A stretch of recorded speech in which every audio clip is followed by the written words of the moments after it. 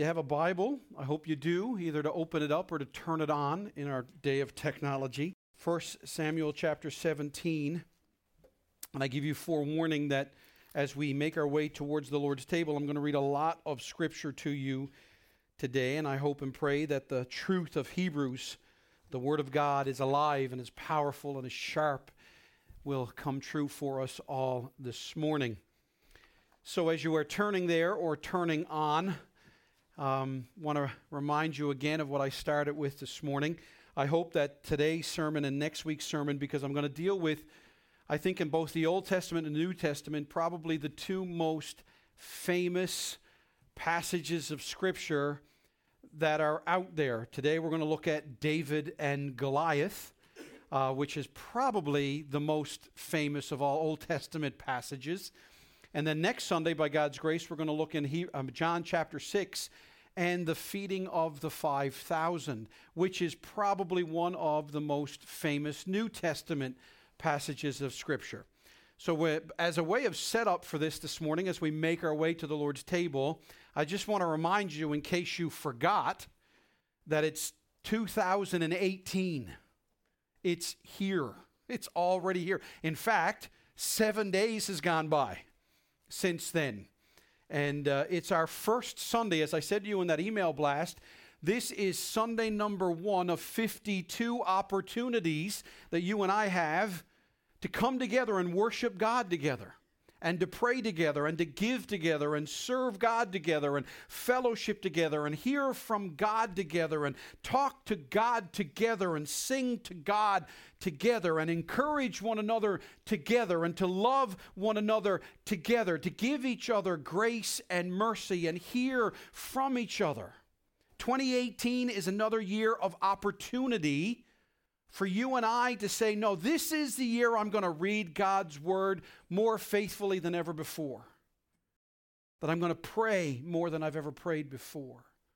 I'm going to learn more about Jesus. My dad's favorite hymn of all hymns is that hymn titled, "More About Jesus Would I Know." And it's funny, because the older I get, the smarter my dad gets. And once again, I'm reminded of that. If I wanted to put or encapsulate what I hope you and I will try to do as individuals, as couples, as families, as a church this year, I can think of no other better way to put it than my dear friend who I look to for a lot of wisdom, Pastor Ray Ortland Jr., who pastors, is about to retire, I think, this coming year. And he said this about how to tackle a year. He said this: personal communion with the living God, the Bible our guide, the cross our admission fee, the Spirit our connectivity, faith our openness, obedience our follow-through. I'm going to tell you, that's a great way to say what I want to say about this year for me, for us. But let me add a little something for all of us this year. What I mean is this, it's the title of my sermon: will you have a heart cause for 2018? Will you have a cause for 2018 that's bigger than you? Will you have a cause for this year? A cause like never before, a real heart cause. Maybe the better question could be, does your heart have a cause? What are you passionate about? If you were to go to our church website, or you go back there in the foyer and look on the high level of the bulletin board, you'll actually read the mission statement of this church. I don't know when the last time you did it, but I think at least once a year. Maybe I should, if I was a better pastor, should talk about it more often. Here's what you see on our website. Here's what's in the back: God-centered, truth-driven, gospel-loving. Right there is a profound way of seeing life. But it goes even further. It says Calvary Baptist Church exists to know and worship and enjoy God as we proclaim the gospel of Christ to all people. And then it goes even further and says, we strive to accomplish this vision. How? Through biblical teaching. That's number 1. Number 2, compassionate outreach. And number 3, by fostering a loving sense of community in our congregation. These are the pillars by which we say, I found it very interesting that our mission statement says Calvary Baptist Church exists to do this. This is supposed to be our cause. I think this is awesome. I get excited about this kind of stuff. But is it our cause? Is it our cause? Is this our vision? Our mission? Let me ask you this morning, do you pray for this? Do you strive to live like this? Do you remind each other that this is why we exist? Now, if you're like me, when I get excited about certain things, my first reaction is, okay, I'm excited about this, but how am I pulling this off? How? How do I even begin to do this? How do I accomplish this in any way, shape, or form? And again, I go back to Ray Ortland's quote, which was, right? How do you want to have personal communion with the living God? So the Bible is our guide, the cross our admission fee, the Spirit of God our connectivity, faith our openness, and obedience our follow-through. In other words, from beginning to end, it's about the glory of Christ. And again, let me add a little something, because as you know, for me, in next week, before we get to next Sunday, Debbie and I will celebrate our 3rd anniversary here. On January the 12th will be the anniversary of our coming here. And believe it or not, as cold as it's been, I believe it was almost with the wind chill minus 30 the day we drove in and started to offload that truck in the driveway of 61 Gil Ennis. So I'm thankful that I think this week it'll be warmer than that and I don't have to offload a truck. But you know that I've given you themes every year, and I did this to the elders this past week, and I plan to do this again. So here's the theme for 2018. It's this: being like Christ. If you go to our church website, this is the first thing you'll see. The theme of this year is to be like Christ. To know Jesus is to be like him. To know him is to be like him. And you know I'm a theme guy. I love this because I've had 2016 was the year of the Bible. Last year was supposed to be the year of pursuing holiness. I'm a goals guy. I believe in goals and targets and all these types of things because you know I've said it. If you aim at nothing, you'll hit it every time. So I'd rather aim at something and see how close we can get, right? But ultimately, the reason I have chosen this goal, and to be quite honest, I'm setting myself up because I don't know where to go from here in the coming years, because the goal and desire, the pursuit, and by the way, our destiny is to be like Christ. Your destiny is not to just know more of this book, as if now you can win all of the trivia games, or you can have Bible sword drills, or you can win apologetical arguments all the time. The idea is that you can be like Christ. This is what the Bible says in 1 John chapter 3. If you want to turn there, you can. I would encourage you to write some of these references down. And please, church, go and read these this year. Here's what John says. See what kind of love the Father has given to us. Look and see what kind of love God has given you us, that we should be called children of God. And I love this. And so we are. It's almost like he's saying, here's the reality. And this reality is true. The reason why the world does not know us is that it did not know him. If you're wondering, why aren't we becoming more popular in the culture? Was Jesus popular in his culture? No. But notice, beloved, we are God's children now, and what we will be has not yet appeared, but we know that when he, Christ, appears, we shall be like him. Why? Because we shall see him as he is. And everyone, here's the result of if you believe this, everyone who thus hopes in him, Christ, purifies himself as he is pure. And so as God gives me breath and strength for the next 51 Sundays, I plan to ask you, ask me, ask us, are we being like Christ? Have we sought to be like Christ the past week? Are you more than just reading your Bible to know him? More than just praying to him to talk to him? More than reading the Bible or simply obeying Jesus and his word? More than giving to the church? More than just attending? More than just serving? But actually becoming like Christ? What I mean is Ephesians chapter 4, verse 32. Here are the words of Paul. Be kind to one another. Oh, that we would be a church who's kind to one another. Kind to one another. Notice the next word, tender-hearted. Forgiving one another. Why? As God in Christ forgave you. Therefore, if this is a reality, be imitators of God as beloved children and walk in love as Christ loved us and gave himself up for us, a fragrant offering and sacrifice to God. And so, church, this year our theme is to see the city of St. John's. That they will do to us what they did to the followers of Christ back in the first century. My desire, my longing, my pursuit this year is to actually have this happen to me, to you. In Acts 11:26 we read, for a whole year they met with the church and taught a great many people, and in Antioch the disciples were first called Christians. I want to experience the world mocking me by calling me a Christian, a little Christ. I want that to happen for me, for you. I want you to experience what it is for someone to go, you must be a Christian. And say it like that. You must be a Christian. To say, you're like a little Jesus. And for you to go, thank you very much. Yes, I am. Where it can be a badge of honor. We want to be like Christ, and we want others to say that about us.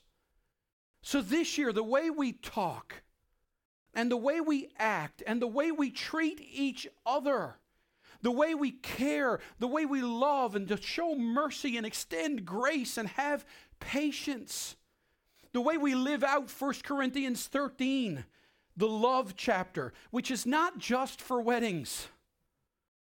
The love chapter was written to a church for how a church should treat each other. And we're going to live this out, the way we cheer for each other, the way we want each other to succeed, the way we pray not only for each other, but with each other. And yes, it's a John 13:34-35, right? A new commandment I leave with you, that you love one another. And what's the result? By this, all men will know that you are my disciples, by your love for one another. You see, when you and I are like Christ, then people will see this.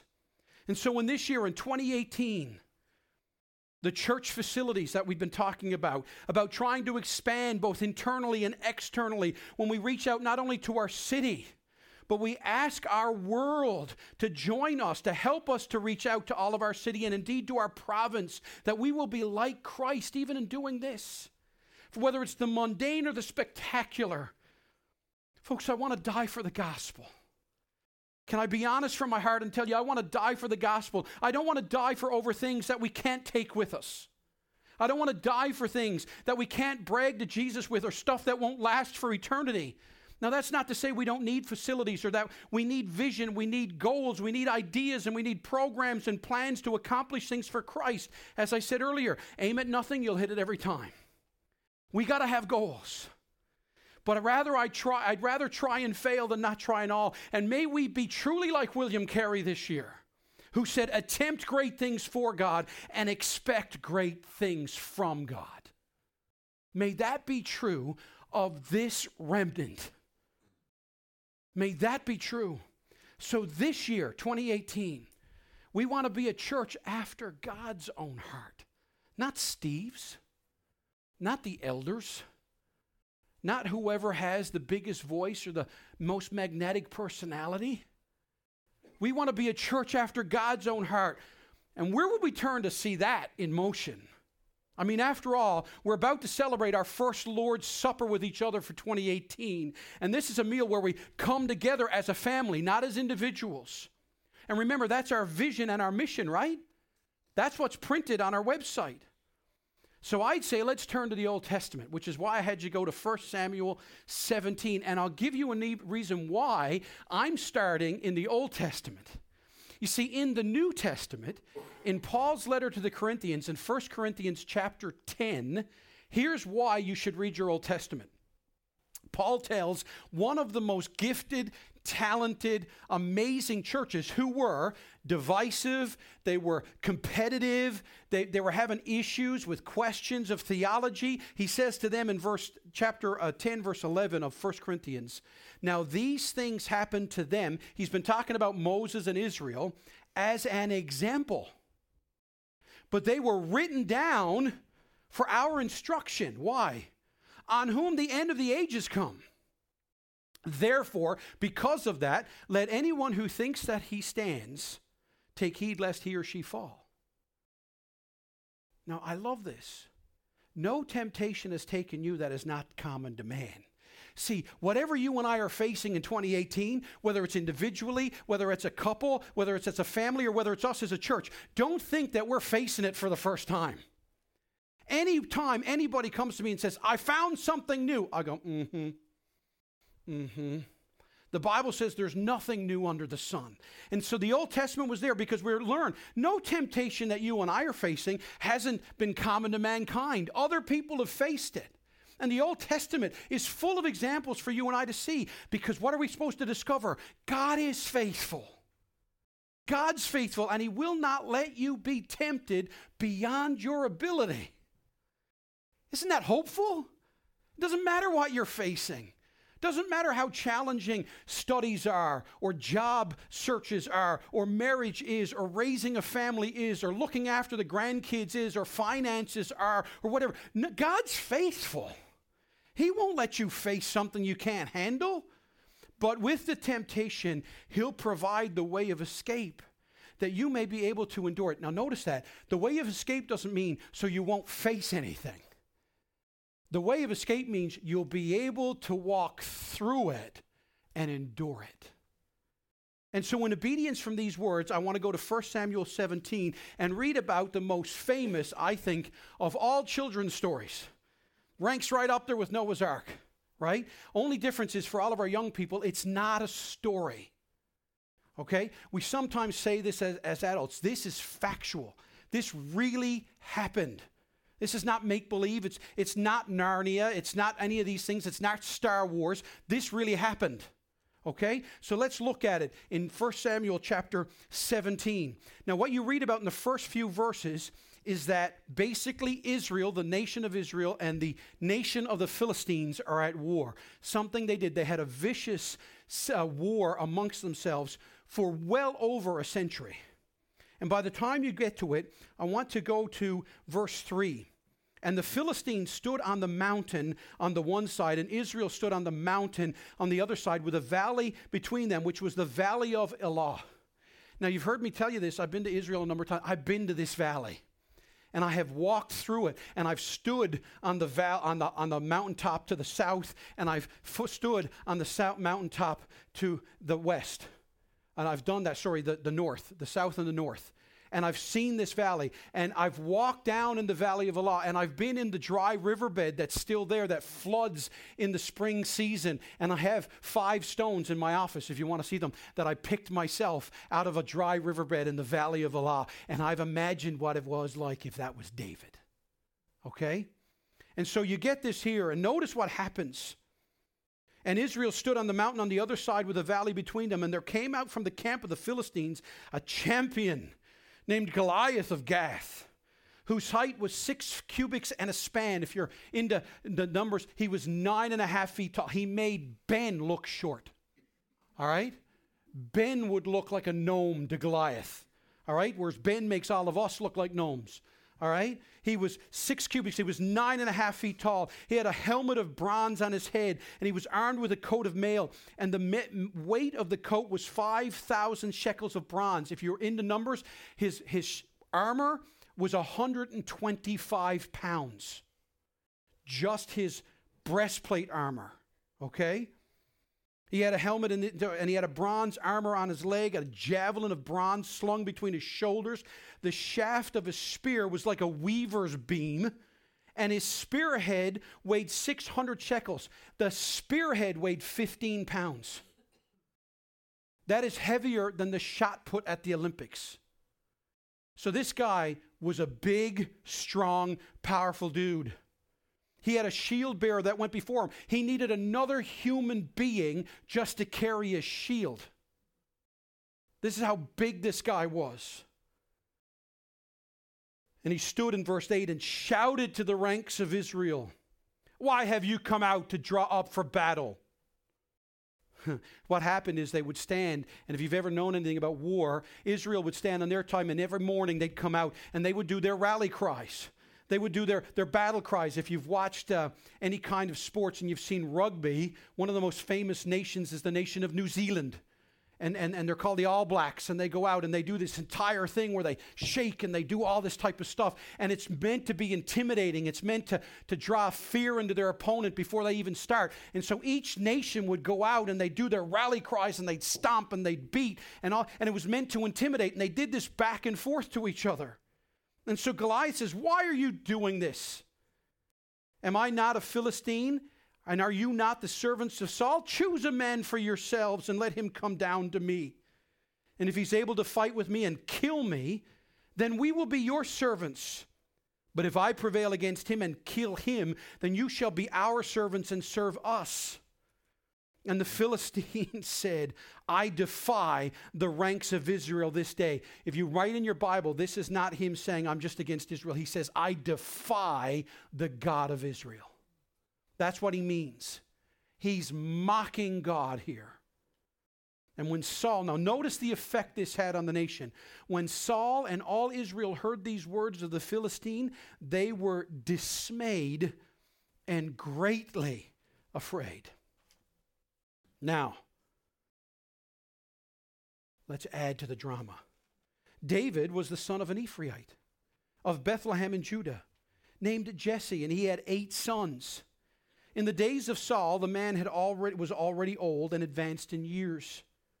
And the 3 oldest sons of Jesse had followed Saul to the battle. And the names of these 3 sons who went to the battle were Eliab, the firstborn, and next to him Abinadab, and the third was Shammah.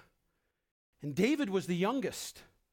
And the 3 eldest followed Saul, but David went back and forth from Saul to feed his father's sheep at Bethlehem. For 40 days the Philistine came forward and took his stand morning and evening. So you're supposed to get the interplay in the drama here. You've got this Philistine coming out 40 days, over a month. He is defying Israel. He's mocking God. He's calling out, "Where's your champion?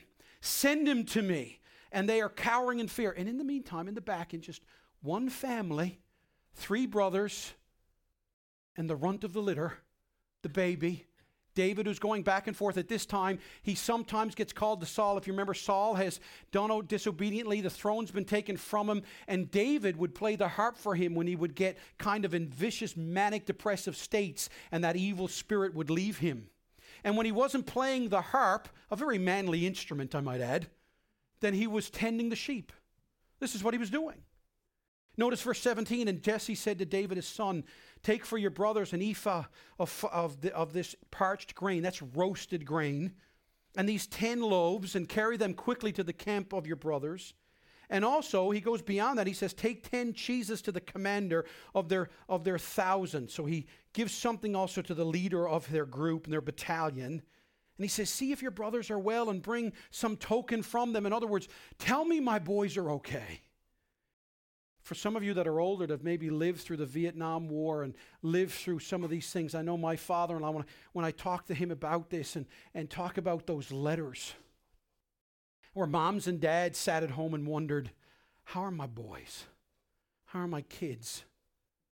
If you talk to Mary and Eldon in our church, who have 3 sons that serve in the forces and have done tours to Afghanistan and Haiti, and they will tell you about how they would sit at home and wait and wonder, how are my kids? How are my kids? And so Jesse does what any father would do, and he says, "Give me some word." And so now verse 19, Saul and they and all the men of Israel were in the valley of Elah fighting with the Philistines. And so David rose early in the morning and left the sheep with a keeper and took the provisions and went as Jesse had commanded him. And he came to the encampment of the host that was going out to the battle line, shouting the war cry, and Israel and the Philistines drew up for battle, army against army. So this has been happening for over 40 days now, and David left things in charge of the keeper. I love this, of the baggage and ran to the ranks and went and greeted his brother. This young boy was like, I want to go where the action is. I want to be a part of this. I want to yell with my brothers, and I want to look across the valley and see the Philistine army. And maybe he had romanticized what this was all about, and he couldn't wait. His curiosity as a young boy, he wanted to be there. By the way, if you want to know, David was probably 19 years old at this point. And so he there, and as he talked with them, behold, the champion of the Philistine of Gath, Goliath by name, came out of the ranks of the Philistines and spoke the same words as before, and David heard them. And all the men of Israel, when they saw the man, fled from him and were much afraid. And the men of Israel said, have you seen this man who has come up? Surely he has come up to defy Israel. Oh, and by the way, the king will enrich the man who kills him with great riches and will give him his daughter and make him his father's house free in Israel. In other words, no taxes. That's what will happen. And then verse 26, David said to the men who stood by, what shall be done for the man who kills this Philistine and takes away the reproach of Israel? He basically says, what did you just say? Tell me again. And so they tell him again. But look at the reaction of his brothers. Now verse 28. Now Eliab, his eldest brother, when he spoke to the men, and Eliab's anger was kindled against David, and he said, why have you come down? And with whom have you left those few sheep in the wilderness? Do you hear an older brother smacking down on his younger brother? Listen, boy, what do you hear running your mouth? Where's the few little sheep you take care of? You can hear the scorn. You can hear the putting them in his place kind of thing, can't you? And look at what David says. And David said, what have I done now? Was it not but a word? And he turned away from him toward another and spoke in the same way. And the people answered him again as before. And when the words that David spoke were heard, they repeated them before Saul, and he sent for him. And David said to Saul, I love this, let no man's heart fail because of him. What? Your servant will go and fight this Philistine. And Saul said to David, you are not able to go against this Philistine to fight with him, for you are but a youth, and he has been a man of war from his youth. But David said to Saul, your servant used to keep sheep for his father. And when there came a lion or a bear, and he took a lamb from the flock, I went after him and struck him and delivered it out of his mouth. And if he rose against me, I caught him by his beard and struck him and killed him. This is no ordinary 19-year-old. This is like, an Israeli ninja, right? Like this guy knows what he's about. In verse 36, your servant has struck down both lions and bears, and this uncircumcised Philistine shall be like one of them. And here's the reason why. For he has defied the armies of the living God. And David said, the Lord who delivered me from the paw of the lion and from the paw of the bear will deliver me from the hand of this Philistine. And Saul said to David, go and the Lord be with you. Go, boy, give her a go. And then Saul clothed him with his armor. He put a helmet of bronze on his head and clothed him with his coat of mail. And David strapped his sword over his armor, and he tried in vain to go. And I don't know what he did, but maybe he tried to be agile. Maybe he tried his little moves, and he's way down. Because remember, guys, Saul should have been the one out fighting Goliath, and Saul is no small guy as well.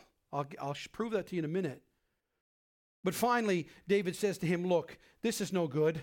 I cannot go with these. I have not tested them. And so David took them off in verse 40, and he took his staff in his hand. He chose 5 smooth stones from the brook and put them in his shepherd's pouch. His sling was in his hand, and he approached the Philistine. Here it is. This is the makings of a movie. The orchestra should be up now as Goliath, 9.5 feet tall, going towards David. And the fact that David could put on Saul's armor tells you, by the way, too, that David was no pipsqueak. He was young, but he was not an imp. He was probably a very healthy, agile, masculine guy, but he knows what he's able to fight with. And notice what happens. And the Philistine, verse 41, moved forward and came near to David with his shield bearer in front of him. And when the Philistine looked and saw David, he disdained him, for he was but a youth, ruddy and handsome in appearance. And what that means basically is he was a pretty boy. It means he was handsome. He had fair skin. He didn't have acne. He had well-kept hair. He would have been a GQ guy. All right? He would have had a really cool shepherd. He would have wore slim jeans. All right? That's what David would have done. All right? And so he looks at him, and I love what the Philistine said to David in verse 43. Am I a dog that you come to me with sticks? He's like, what do you think you're doing? What do you think you're coming out like to a dog? Where you're going to and flick a stick and I'm going to go chase it? What are you, foolish? You come out to me with sticks? And the Philistine cursed David by his gods, which is ironic, because if you read back earlier in Samuel, Philistines had an encounter with the Ark of the Covenant before in their temple, the fish god Dagon, and it didn't go well. And so the Philistine said to David, come to me, and I'll give your flesh to the birds of the air and to the beasts of the field. Then David said to the Philistine, you come to me with a sword and with a spear and with a javelin, but I come to you in the name of the Lord of hosts, the God of the armies of Israel, whom you have defied. This wasn't about David. Notice what he says next. This day the Lord will deliver you into my hand, and I will strike you down and cut off your head, and I will give the dead bodies of the host of the Philistines this day to the birds of the air and to the wild beasts of the earth, and all the earth will know that there is a God in Israel. And that all this assembly may know that the Lord saves not with spear or sword, for the battle is the Lord's, and he will give you into our hand. Notice, David's not individualistic. David sees himself as something greater. And so David, when the Philistine arose and came and drew near to meet David, David ran quickly toward the battle line to meet the Philistine. He didn't pull back. He runs at him. This was probably the first time in Goliath's life any human being had run at him. His whole life, people ran from him. And so now this young 19-year-old is running to him, and David put his hand in his bag while he's in full run, took out a stone and slung it and struck the Philistine on the forehead, the only place he wasn't covered. And the stone sank into his forehead, and he fell on his face to the ground. He's not dead, but he sure is stunned. And so David prevailed over the Philistine with a sling and with a stone, and struck the Philistine and killed him. There was a sword in the hand of David, and then David ran and stood over the Philistine and took his sword and drew it out of its sheath and killed him and cut off his head with it. And notice the results of this. When the Philistines saw that their champion was dead, they fled. And the men of Israel and Judah rose with a shout and pursued the Philistine as far as Gath and the gates of Ekron. And so the wounded Philistines fell on the way from Sharahim and as far as Gath and Ekron. And the people of Israel came back from chasing the Philistines. By the way, that's 8 miles. They chased them for 8 miles. And the people of Israel came back, and they plundered their camp, and David took the head of the Philistine and brought it to Jerusalem, put his armor and his tent. And the rest, they say, is history. May God add his blessing to the reading of his word. Now, this took a lot longer for me to read through, so it's obvious I'm not getting anywhere near through all of this today. So I'm going to tantalize you with a few things and then bring you back next week for the conclusion. It's like a 2-part mini-series, okay? But I want to give you a couple things as we go to the table of the Lord. I wanted to start with, does your heart have a cause? This is a passage that's great for you to understand what it means to have a heart cause. Because the Bible tells us that David was a man after God's own heart. And if you're like me, my parents came to Christ when I was 5 years old. So I've been inside of a church my entire life. And I remember Sunday school, and I remember youth group, and I remember the Christian school, and I remember always hearing how David was a man after God's own heart, and nobody ever told me why. Because as I grew up and learned about David, I learned that David wasn't perfect. David screwed up. David's the same guy that cheated on his wife and murdered another woman's husband, and numbered the people. David's the author of Psalm 51. We sang about it. Create in me a clean heart, O God, and renew a right spirit within me. But so you'll find this out. Go back to 1 Samuel 13:14, and you'll read this. When God, through Samuel the prophet, says to Saul, "But now your kingdom shall not continue. The Lord has sought out a man after his own heart. And the Lord has commanded him to be the prince over his people because you have not kept what the Lord commanded you." So insight number one is to be a man after God's own heart must mean you want to do what God wants you to do. And you actually get the explanation for this statement in all the way in the New Testament, Acts chapter 13, verse 22. When Luke tells us, "And when he had removed him," that's talking about God removing Saul, "he raised up David to be their king, of whom he testified and said, I have found in David, the son of Jesse, a man after my heart." Here's why. "Who will do all my will." Do you want to be a God's heart man or woman this year? Do the will of God. Be like Christ.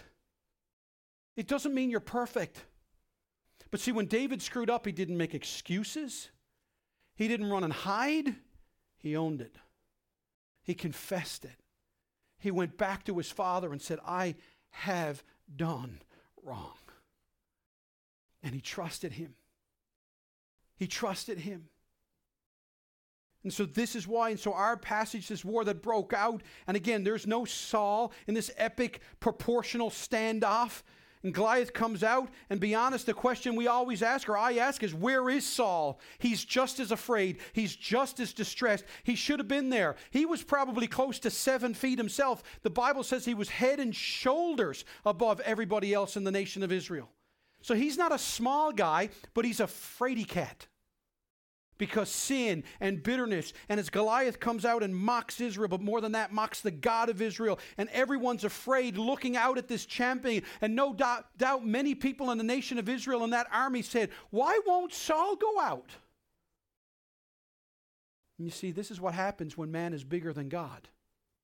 You see, when people are big and God is small, you'll be afraid constantly. And so very quickly, as we come to the table of the Lord, I'm going to give you the first 2 points. Next week, I'll finish this.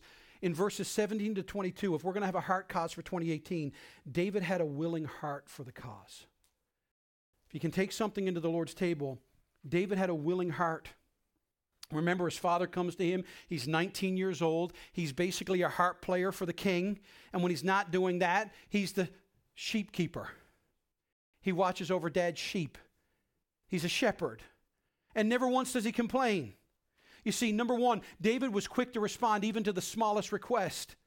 Do you want to have a be like Christ year this year? Then will you respond even to the smallest thing? You see, David wasn't looking for the big task. He wasn't the one who wanted the limelight. He didn't do only the influential things. David was all in whatever needed to be done.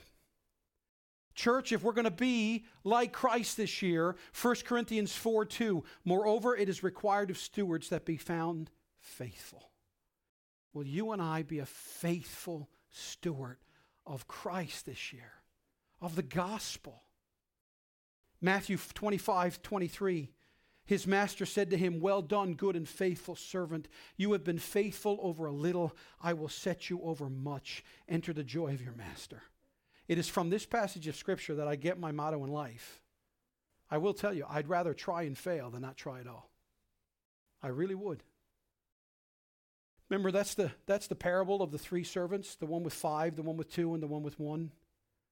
And the one with 2 goes and trades and doubles it. The one with 5 goes and trades it. But the one with 1 buries it in a napkin and buries it. See, he was more afraid of failure than he was the master. So I'd rather try and fail than not try at all, no matter what the task is, no matter how big or how small. As we think of how to have a heart cause for this year, realize that means being like Christ in the way David did.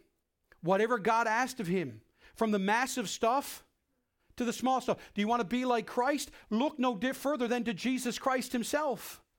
Jesus did the big stuff. He left heaven. He became humanity. He went to the cross. But Jesus also did the little stuff, like grew in wisdom and stature as a child.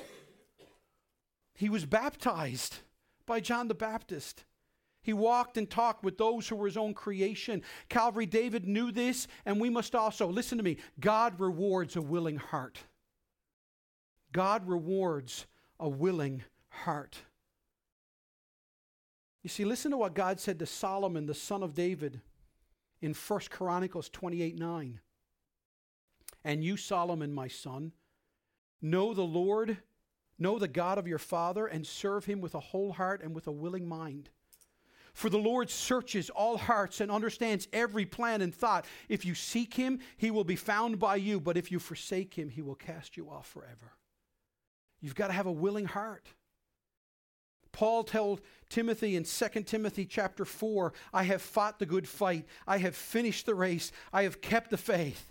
Henceforth there is laid up for me the crown of righteousness, which the Lord, the righteous judge, will award to me on that day, and not to me only, but also to all who have loved his appearing.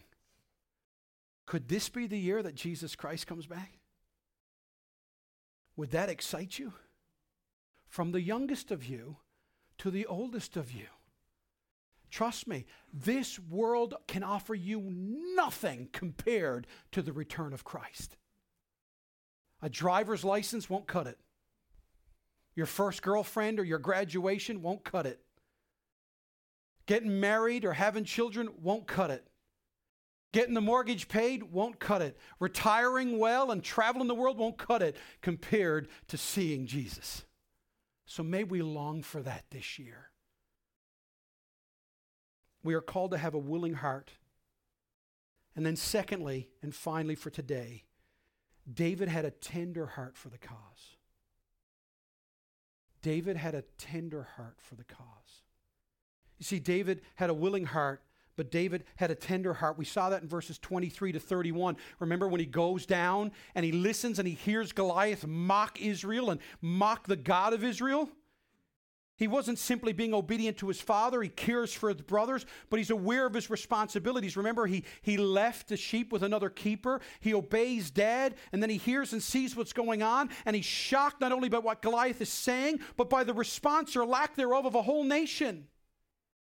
And so let me give you some points to ponder. A tender heart is a protected heart. A tender heart is a protected heart.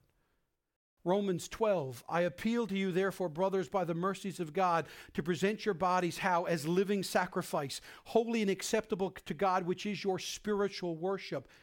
Do not be conformed to this world, but be transformed. How? By the renewal of your mind, and by testing you may discern what is the will of God, what is good and acceptable and perfect. You want to have a protected heart? Get into the Word of God. Be like Christ. Secondly, a tender heart is a forgiving heart. What is often overlooked in the life of David is how forgiving he was. Saul tried to kill him, and he would never take vengeance. In fact, if you read about it later, when Saul would die and his sons, and a man comes and reports the death of Saul, and David says to the man, did you defend your king? And the man says, no. David says, then you need to die. If you remember years later when David was the king and he had to run away and he came back and this guy comes out and curses David and all these things, and all of his armored men want to kill the guy. And David says, no, leave him alone. Because he's cursing me, but he's not cursing God. I'll forgive him. If you remember the son of Saul and the son of Jonathan, who was crippled and was worried and afraid that after Saul and Jonathan were dead, that David would take his vengeance. And David brings that dear paralytic boy into his home and puts those paralyzed feet under his king's table, and he says, this is where you'll eat for the rest of your life. See, a tender heart is a forgiving heart. And then finally, a tender heart is a spirit-possessed heart. So this year, church, are we going to have a willing heart? And will we have a tender heart?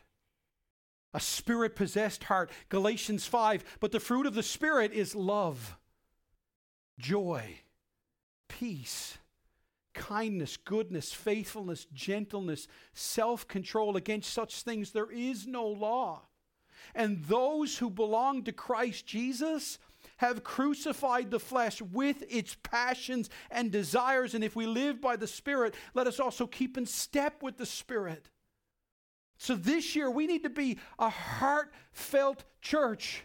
A church that has a willing heart, a church that has a tender heart, where we protect our heart, and we have forgiving hearts, and we have Spirit-possessed hearts, where we look at each other and we are patient and joyful and loving and kind and good and faithful and gentle and self-controlled. We want to be like this towards each other, and we want the world to see us be like it when it doesn't make sense. When we do the porcupine dance and we rub up against each other and we prick each other and we let each other down and we have differences of opinion and we do all these things. But God forbid that we would turn on ourselves and nip away at ourselves, because that's not the gospel. When David's brother mocked him, David didn't mock him back. I got 2 boys, and they're not here to defend themselves. But the oldest one is the big one, and the middle boy has got the fast mouth. And so when they would fight, the oldest one did it physically, and the middle one did it verbally. And I always knew when it went bad for the smaller verbal one, because I'd hear, "Ow!" because the bigger one had gotten physical.